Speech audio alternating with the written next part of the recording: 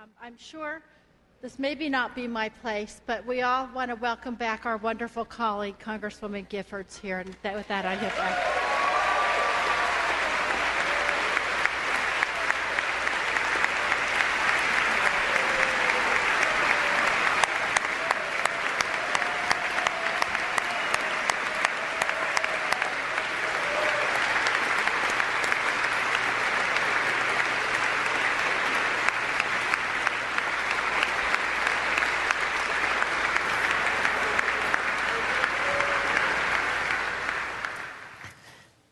If you don't have a Bible with you this morning, we have some ushers here that have some. If you raise your hand in the air, they will put a Bible in your hand. You'll want to follow along today. We're going to look at God's Word because it's His power. It's how He speaks to us. It's His tool, His voice. So we've been doing this series here in Jonah, and we've kind of seen this whole story unfold.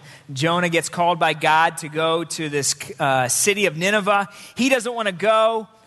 He ends up on a boat going the opposite direction. Gets swallowed by a big fish when he gets thrown into the sea by the sailors on that boat. He finally gets to Nineveh. He preaches this message that God's given him. The whole city turns to God. And that's what we're kind of going to pick up today. It's this really cool story that maybe you know or maybe you heard as a kid. And it's pretty powerful, though, because it's true. And we're looking at it for some truth today. We need to hear from it. In the midst of all that's going on in our country right now, in our Congress, all the dysfunction that's happening, you guys are watching the news, you're well aware of it. They talk about it way too much, and it's what they're talking about all the time. But in the midst of all of that, there was this really neat story that happened this week. And that's what that video was about. Congresswoman Gabrielle Giffords was able to come back to Congress to make her vote on this new bill that they passed. Pretty incredible because just back in January, just 7 months ago, she was at a rally in her home state in Arizona, and she was shot in the head 2 times. In fact, 18 people were shot. A horrible tragedy. A horrible tragedy. And she is working hard at recovering, and she was able to come back, and both parties, all the members of Congress gave her that standing ovation to recognize that she was back. And so in the midst of all this dysfunction, in the midst of all this anger and these angry words that all these people are kind of throwing at each other, they had a chance to kind of pause and realize what's really important in life, and that's people. And it was a pretty moving thing to say the least. At first, no one really knew why people were clapping. And then as everybody kind of picked up on it, it started to go more and more and more. And the commentators were kind of following it, saying, we don't know why they're clapping. The vote's not done yet. And they were confused, and then they realized what was happening. Pretty cool. Well, I remember this story because back in January, I started following it. I took a personal interest in it because one of the 18 people that were shot was a little girl who was 9 years old. And she was killed. And she is the granddaughter of Dallas Green, who is a longtime person in the Phillies organization. If you know me, I'm a huge baseball fan, and I'm a huge Philadelphia Phillies fan. Born in Philadelphia, grew up going to the games. Every Sunday afternoon after church, we would go because that's when they gave away all the kid things. The first 3,000 kids get something. Man, in school I had a Phillies backpack, I had a Phillies lunchbox, I had a Phillies beach towel, I had Phillies hats, Phillies jersey, everything that they gave away, I had. And just passionate fan. So Dallas Green, he was a manager at one time, and then he's been in the front office since then, and his granddaughter, who lives in Arizona, was one of the people that was shot, and she was killed. So I took an interest in this story and followed it from the very beginning. And I remember back in January watching this interview on ABC with Diane Sawyer, and she was interviewing Mark Kelly, who is the husband of the Congresswoman, Gabrielle Giffords. A bunch of overachievers, right? A NASA astronaut marries a congresswoman. Wow. And so I'm watching this interview, and Diane Sawyer is just amazed because Mark Kelly says, and it's just a few days after this has happened, and his wife is in the hospital hanging on to her life. He says that I am ready right now to meet the parents of the man who did this, and I'm ready to forgive him. I want to offer them forgiveness. Diane Sawyer is saying, what are you talking, what? And he said that he had to offer forgiveness if he was going to be able to move on with life. What a great piece of advice. Something that we struggle to do. Something that we struggle to do to be able to give up the anger and the hate that could easily build inside of them. And you know what? He is right. Mark and Kathy and all those involved in that incident, the success that they will have at life post that event really hinges largely on how well they are able to let go of that anger and let go of that pain. That's what it hinges on. They could miss out on so many good things in life because they could become consumed by the negative power of this one event. And that is a life lesson for all of us. We can become consumed by the negative power of one or a few events or one or a few people, and we can miss out on all the good things that God is doing in our world and in our lives. Have you ever missed out on something good because you had that kind of bad attitude? You were focused on this? Can you relate to missing out on even maybe years of life because you had that negative, angry, bitter hold on something in your past? Maybe you're doing that right now. Fortunately for us, for you and for me, God deals with this in a very honest way here in Jonah chapter 4, which we're going to look at today. Turn there and let's stand up and let's read it together. Let's start reading in verse 10 of chapter 3. We'll start there because we can pick up there and we'll go from there. Jonah 3:10. You guys can read with me. Here we go. When God saw what they did and how they turned from their evil ways, he had compassion, and he did not bring upon them the destruction that he had threatened. But Jonah was greatly displeased and became angry. He prayed to the Lord, "O Lord, is this not what I said when I was still at home?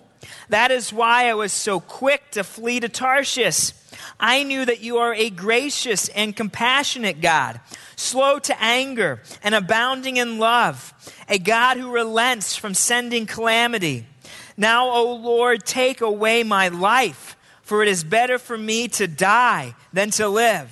But the Lord replied, "Have you any right to be angry?" And let's stop right there, and we'll pick it up in a minute. You can have a seat.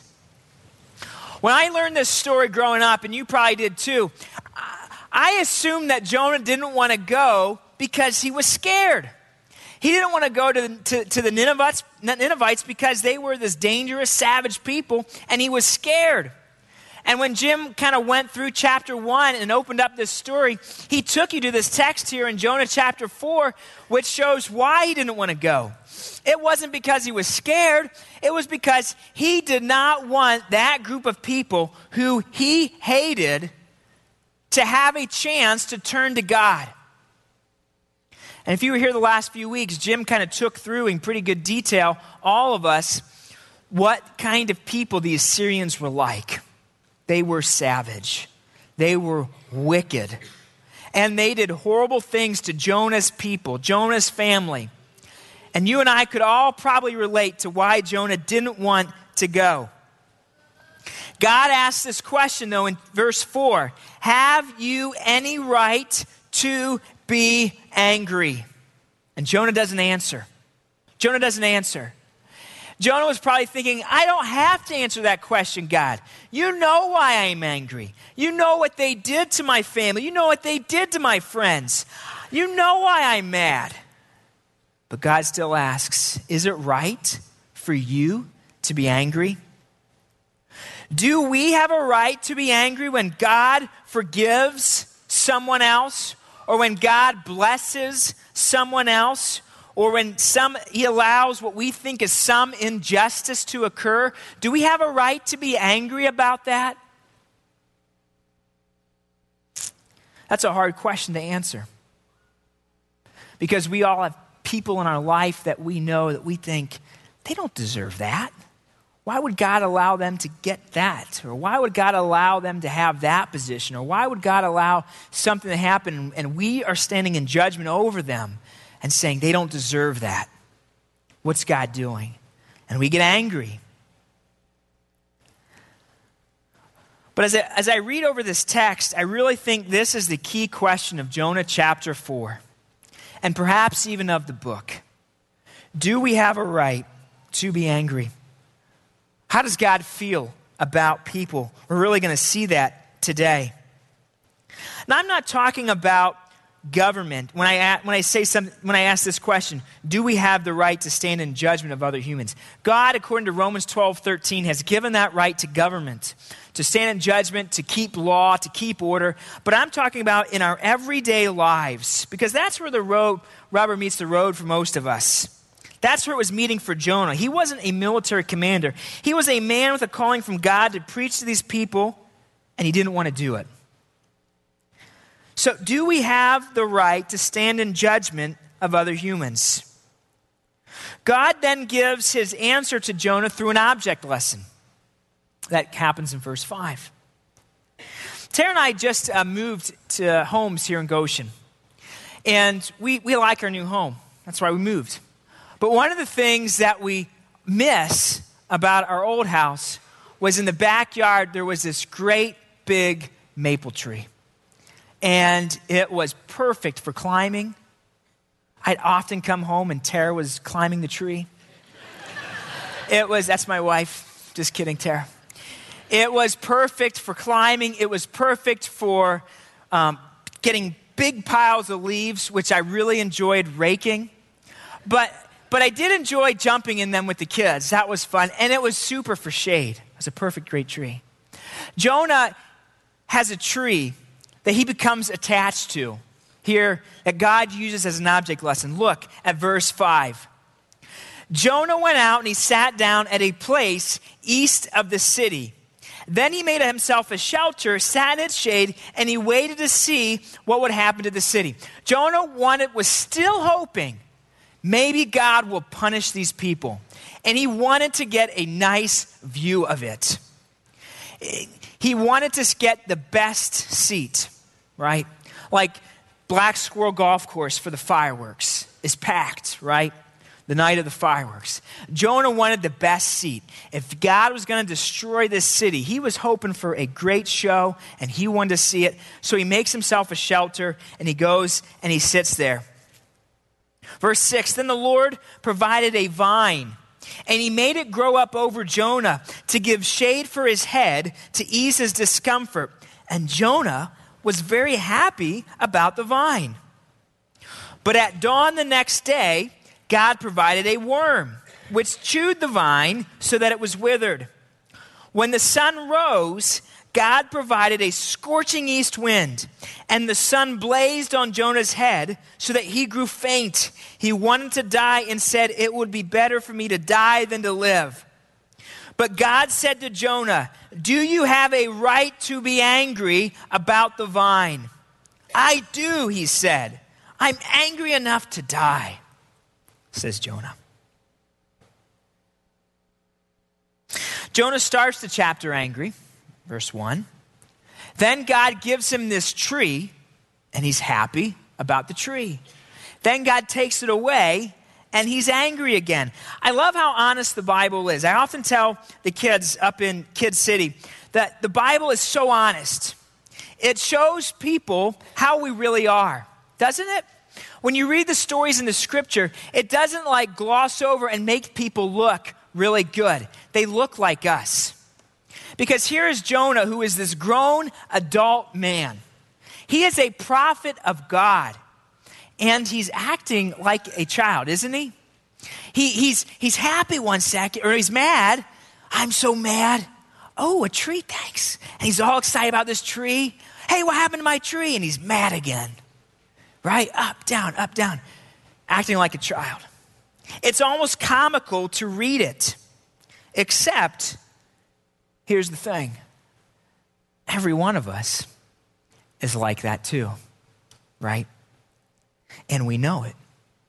And it's not very funny. These people's eternal destinies were at stake. The city of Nineveh, their eternal destinies were at stake. And Jonah couldn't get around his personal feelings of judgment on them to see that. Why not? Because that's hard to do. It is hard for us as humans to get around our personal feelings when people have hurt us, to be able to see that God still loves them and God still cares about where they spend eternity. Someone has written, we are most like beasts when we kill. We are most like men when we judge. We are most like God when we forgive. It is natural for us to judge. It's just what we do as people. And God says, have you any right to judge? Have you any right to be angry, Jonah? And look at the final verse, the way that God ends the book, verses 10 and 11. But the Lord said, you have been concerned about this vine, though you did not tend it or make it grow. It sprang up overnight and it died overnight. But Nineveh has more than 120,000 people who cannot tell their right hand from their left, and many cattle as well. Should I not be concerned about that great city? And Jonah doesn't answer this question either. In fact, this book ends on a question, just left kind of hanging out there. God says, Jonah, you care about this vine, which you didn't create, and you didn't care for it. It just was there, and I created it. I also created these people. And guess what, Jonah? They are much more valuable than this vine. Was the object lesson that he was trying to teach Jonah. Jonah had wrapped the gospel in his Israeli national flag, and he did not think that it was for anyone else. Jonah had wrapped the gospel in a flag that he had decided who could be redeemed, who was good enough to be in God's kingdom, and who couldn't. God didn't see it that way, though, and God doesn't see it that way now. The scripture says in the New Testament, whoever calls upon the name of the Lord will be saved. And it excludes nobody. That call goes out to anyone and everyone in every society, in every culture around our planet. God wants people to know his grace and forgiveness. As I read through Jonah 4 and was asked to preach out of it this week, two thoughts kind of came to my mind as I studied it and I wrestled with it myself. This has been a good study for me. And as I have wrestled through this and thought about it, two things that I wanted to share with you this morning. Number one is this. This just jumps out of the pages. God has a never stopping, never giving up, unbreaking, always and forever love for people. Right? Man, don't you get that when you read this? That God has a never stopping, never giving up, unbreaking, always and forever love for people. God loves people. Right? When you read this, you say, wow, God really wanted to save those Ninevites. He really, even them? Yeah, even them. God loved them. And second place in God's heart is so far away, it's not even worth mentioning. That's how much God loves people. I told you I'm a passionate Phillies fan. It's like the Phillies right now in the National League. They are so far above the rest of the league. It's not even close. Second place is not even worth mentioning. The love that God has for people compared to the rest of creation, It's the value that he puts on someone's eternal destiny. How much he cares about where they're going to spend their eternity. Think about this. How much he cares about someone, where they're going to spend their eternity, is so great. It's like the difference between your grandmother's Thanksgiving cooking and the hamburger helper your brother made for you when you visited him last week. Right?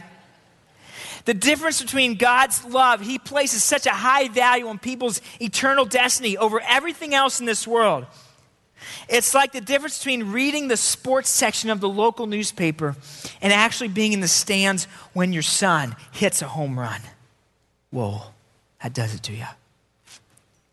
The difference between God and the value that he places on someone's eternal destiny and the rest of creation is like being in love and watching a romantic comedy. There just is no comparison. God loves people who are lost. I don't think we realize how concerned God is for the eternity of people's souls. They are his most precious creation, and there is just no comparison. You guys, the last few weeks, Jim has gone into great detail of the history of these Ninevites, how wicked, how cruel they were. And while God does not withhold his judgment forever, God is certainly not a weak God by any means. You read the scripture, judgment will come. He will hold people accountable. But according to Jonah, here in these verses, that is not what God wants to do. He says in verse 2, I knew that you are a gracious and compassionate God, that you are slow to anger and you abound in love. You are a God who relents. In other words, you don't want to send calamity. God wants to offer people a chance to have a relationship with him. I once counted and realized that because I grew up going to church, but I didn't have a relationship with God, I rejected God in my life. I heard the gospel over 1,000 times before I responded to it. Why would God have that kind of patience for me? I don't know. Why would God have that kind of patience for these Ninevites? Why would God have that kind of patience and love for you? I don't know, but he does.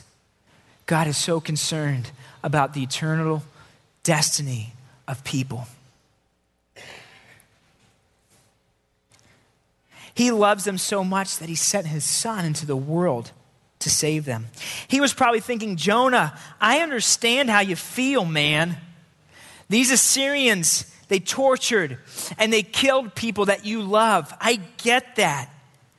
But I know the same thing is going to happen to my son. Fast forward a few hundred years.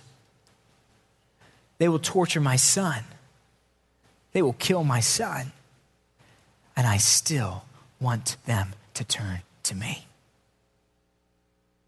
God's grace is amazing. His love for lost people, for people who don't know him, we can't even wrap our mind around it. That is God's number one concern. But Jonah wasn't interested. He was just ticked because God took away his shade. He was just mad because that vine was gone. And I can relate to that. I understand how important shade can be. Right? Have you seen my skin tone? Have you seen my hair? Shade's important. Right? I get sunburned when I'm outside 15 minutes.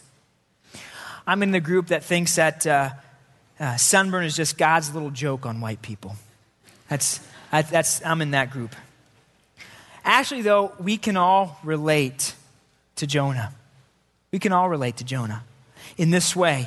Like Jonah, we often have more concern for our comfort than we have compassion for people. Isn't that true? We often have more concern for our comfort than we have compassion for people. Jonah didn't care about those people. He wanted his tree back. That's what he was caring. That's what he cared about. That sounds like us sometimes and the things that we just get so mad about. I don't care about that person. I'm just ticked because they just hit my car. I'm just ticked because that neighbor doesn't mow his grass as often as he should. I'm just ticked because his leaves blow into my yard. I'm just ticked. We have this list. And I don't care if he goes to heaven or hell. I'm just ticked because of what he did to cause me discomfort. Do you remember how many people were living in there in Nineveh? Verse 11 says 120,000 people. Jonah cared more about his tree than 120,000 people. Have you ever been like that? I know I have. Have you ever been more concerned about the cultural or family differences of someone on your street more than where they would spend eternity? I have. I'm guilty of that. I remember when I was a teenager, an older teenager, I was in college. I spent one summer serving as a kid missionary in our home county in Pennsylvania. And my job was to kind of help run some day camps for kids all summer long, and some afternoon clubs and stuff like that. My mom asked me to do it. To be honest with you, that's why I did it. And you do what mom says to do if you're a good son, or a smart son, I should say. And so I did. And so I did this, and I said, you know what? This will be a summer gig, way to get some college money, no big deal. And at the beginning of the summer, I said, God, if I can lead one child to know you, then this summer will be worth it all. And I can remember standing at our church, standing in front of our church family, our whole church that I grew up in, my home church, and standing there, and at the end of the summer, I stood up and I wanted to share something with the rest of the church, share a testimony, had an open mic time to do it. And I said, you know what? If I told God at me this summer, if I could lead one child to Jesus, that this summer would be worth it. And I got to tell you, I had a chance to lead 9 kids to Jesus, and God has changed my life. And I think he's actually calling me into ministry to kids. And I remember standing in front of the church with tears just streaming down my face, weeping, because I was so concerned about the eternity of kids. And sometimes I sit back, and I got to be honest with you, I wonder, where is my heart gone?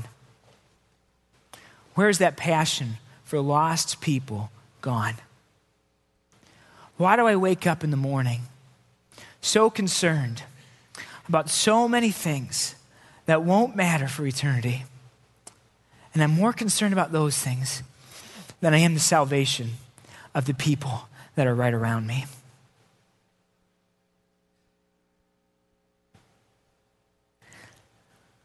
Why am I so concerned? And why does my heart want so much more than the simple truth that I'm here to help people know God? That's it. You are here to help other people get to know God. That's it. That's your calling in life. That's why you are around. That's why God leaves us after we come into a relationship with him. That's why he doesn't just take us right to heaven, because we are the best witnesses to what God has done in our lives.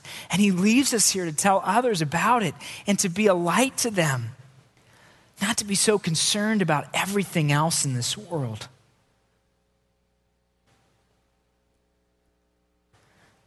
If I'm a follower of God, and God's heart breaks for people who don't know him, then my heart should break for people who don't know him.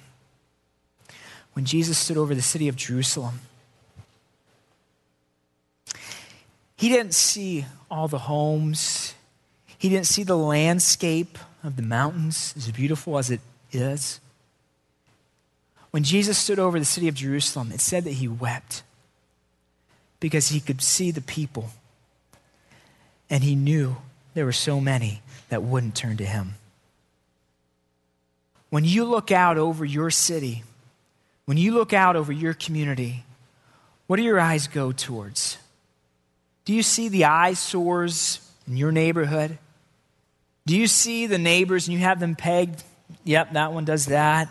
That one's like this. Tara and I told you just moved in this new neighborhood, and we're getting to know the neighbors. We're knocking on doors, we're meeting them, and we're saying hi, we're introducing ourselves, and people are being friendly as well. But you know what's funny? Everybody they'll kind of lean in, and they'll say, now, this guy over here, this lady over here, let me tell you about this one down here. And they're all talking, and where I'm meeting this guy over here, and he's saying, yep, that guy over here. And that guy over here saying, yep, that lady over there. And we put people in boxes. When you look out over your community, what do you see?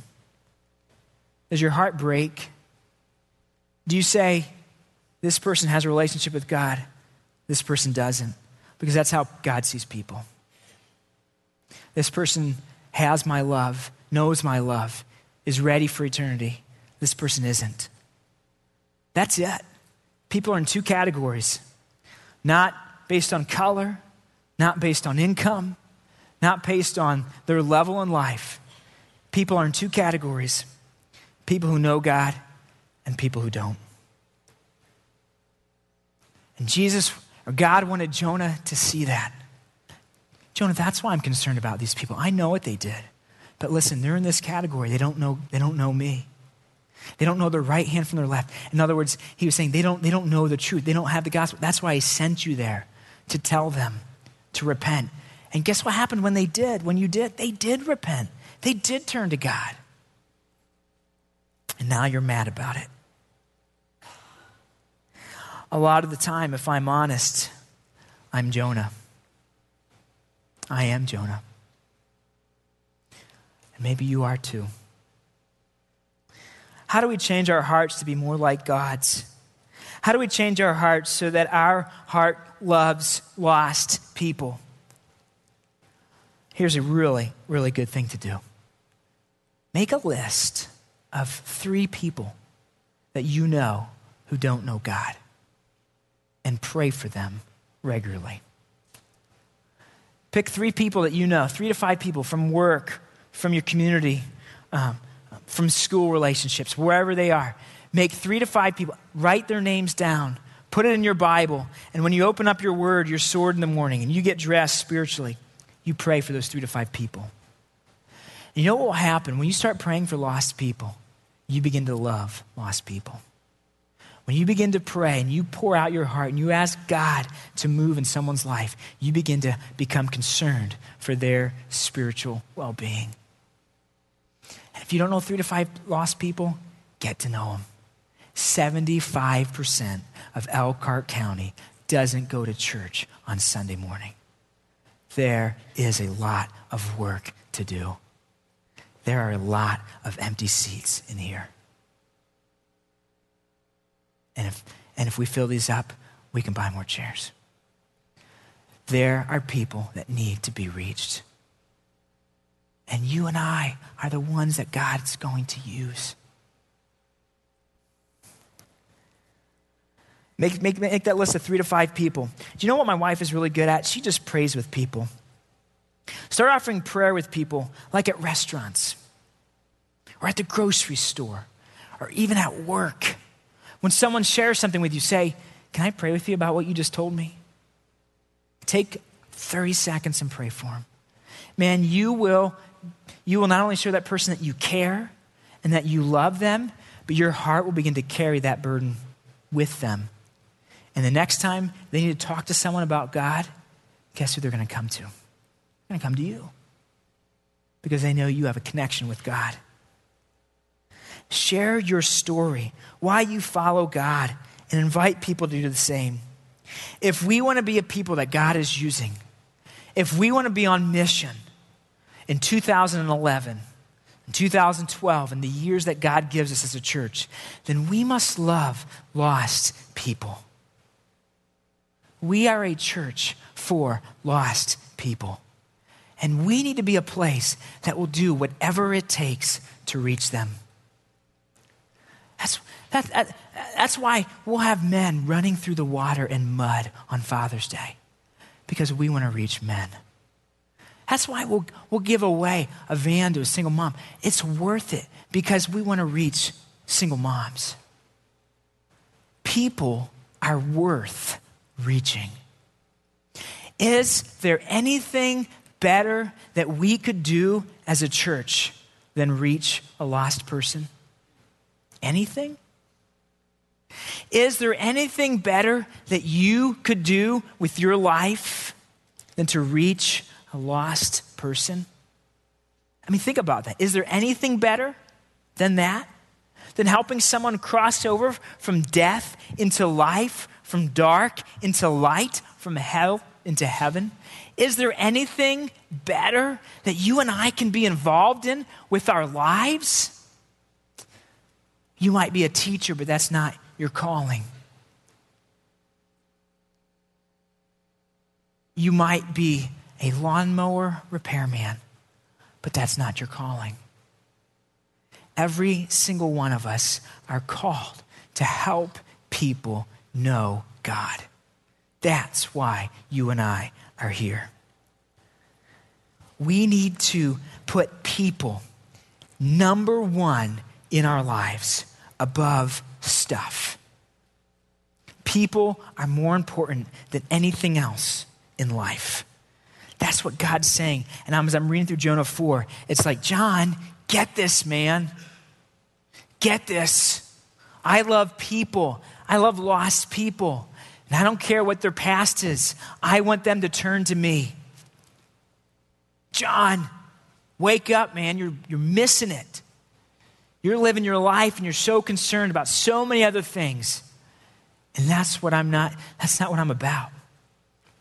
And if you want to be my follower, then you need to be about what I'm about. Here's a second thing, besides God's great love for people. A second thing that we just need to recognize from this text here, Jonah chapter 4. In the end, God has the last word. Everything, everyone is his. Just recognize that. I need to recognize that. In the end, everything, everyone is God's. God will have the final say in my life. God will have the final say in your life. God will have the final say in this world. Everything is under his control. Everything is under his care. You know, this text here, things don't end really pretty for Jonah, do they?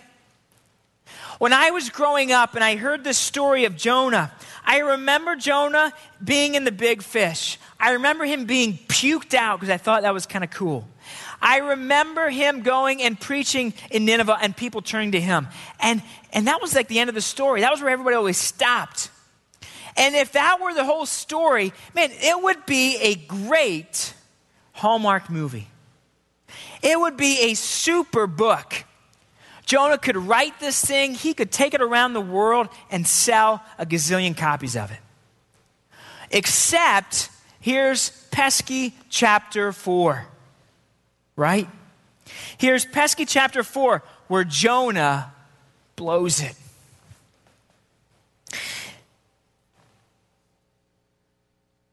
We don't know any more about Jonah after this text. God leaves him, this story, leaves him in the desert, right? Sulking, far from home, and not real anxious to get to know the new neighbors. And that's it. And the book ends in a question. God says to Jonah, shouldn't I be concerned about this great city? Jonah doesn't answer, and that's it.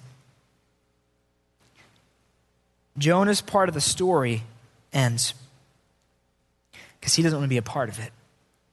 But here's the thing that I want you to recognize. If you and I are like Jonah, you know what? God's story still doesn't end. God has the last word. God's story still continued. This city of people repented and turned to God. And God did an incredible miracle there in that city. He extends them grace. In the end, God has the last word. We are not as in control of our lives or this world as we think we are. And just because I have a bad attitude and I'm like this and I'm not a part of what God's doing doesn't mean that God's not going to continue working. If I don't want to be used, God's going to say, man, I want to use you. But you know what? I don't need you. I'll just come over here and I'll use this person. And you can sit over there and you can sulk by yourself. In the end, God is the one who's in control. Now, the good news is we're not just mere pieces, right, moved about in this board game that Jesus and the Holy Spirit are playing on a Friday night after a long week. You know, he doesn't view us that way. But God is in control of the world, though. And his will be accomplished. But he invites us to actually be part of the story. He gives you and I a meaningful role in how the details of the story are played out. He invites us to come into this story and be a part of how the details are played out. In the end, God will have his will accomplished, but we actually have a chance to be a part of it if we will get in line with his plan. I can remember being the sulking child, sitting in my room by myself while my family is doing some fun activity out here because I didn't get to choose what that fun activity was going to be. Has that ever happened in your family before? You know what? That's kind of like life. If we're sitting over here sulking in this room, guess what? God's not stopped moving. You can have a bad attitude. You can be angry. You can be bitter at what's happened in life. You can not love lost people. You can go about your life and you can do all these great things and you can miss out on what God's doing and you're not going to stop him. God will continue to move. God will continue to work. Why be this child over here when we can be involved in what God is doing? When we can live a life full of adventure, full of mission, full of purpose, full of sense of worth and of belonging, and we're a part of some great cause. Why not be a part of God's story of reaching our lost community? Let's be a part of God reaching this world. Back to this main question of the text then in verse 4, where Jonah is asked, have you any right to be angry? That's the one that we're answering today. Do you and I have the right to be angry when God shows grace and mercy and blessing to someone? Someone we think doesn't deserve it. God doesn't tell Jonah, you shouldn't get angry. Because people do hurt people. People do hurt people. Jonah was rightfully hurt, rightfully angry by the Ninevites.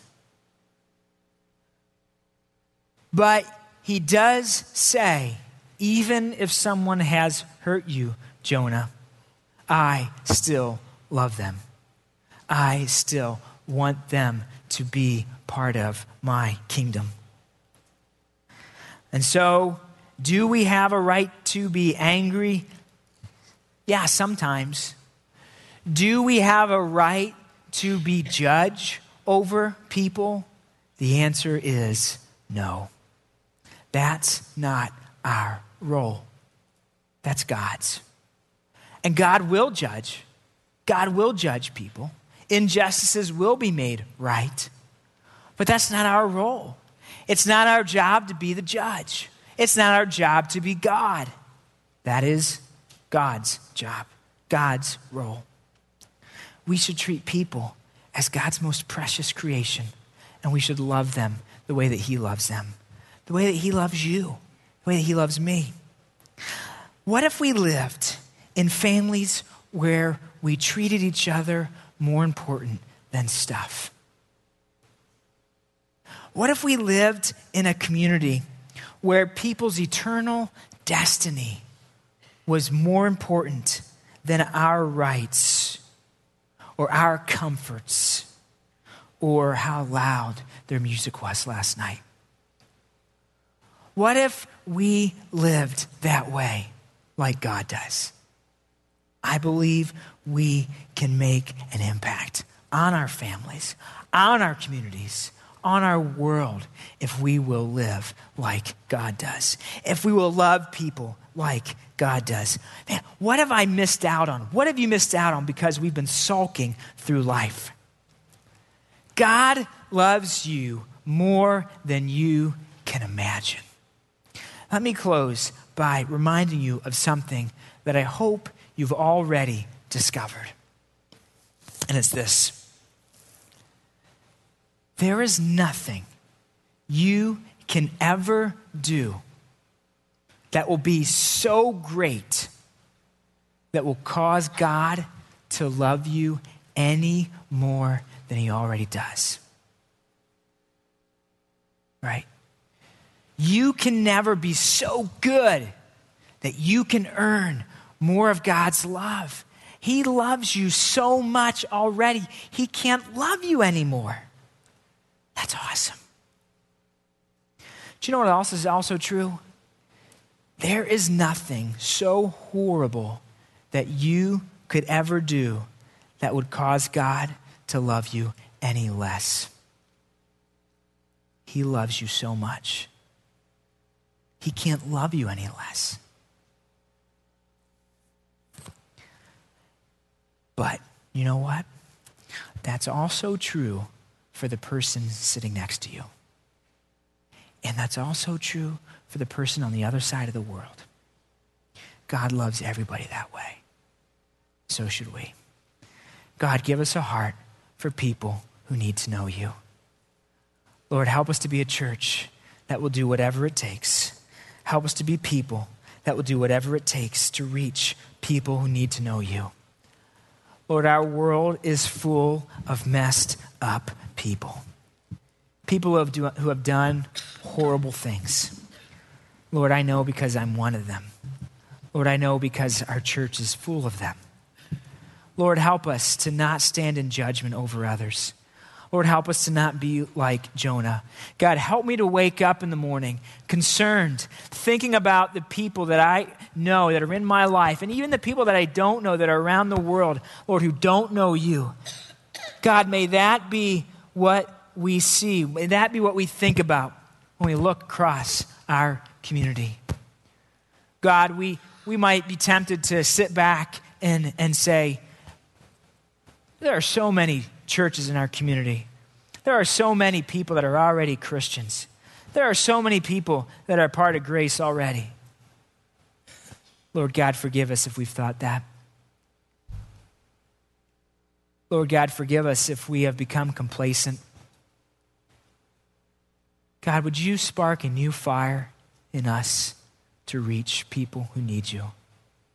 God, would you spark a new fire in us to reach our neighbor, our coworker, our brother, our niece, our nephew? Lord God, would you light a fire in each of us, Lord, that we would love people that you love, even people that have hurt us. God, we're asking for you to do great things in our future, in our community, in our cities. In Jesus' name, amen.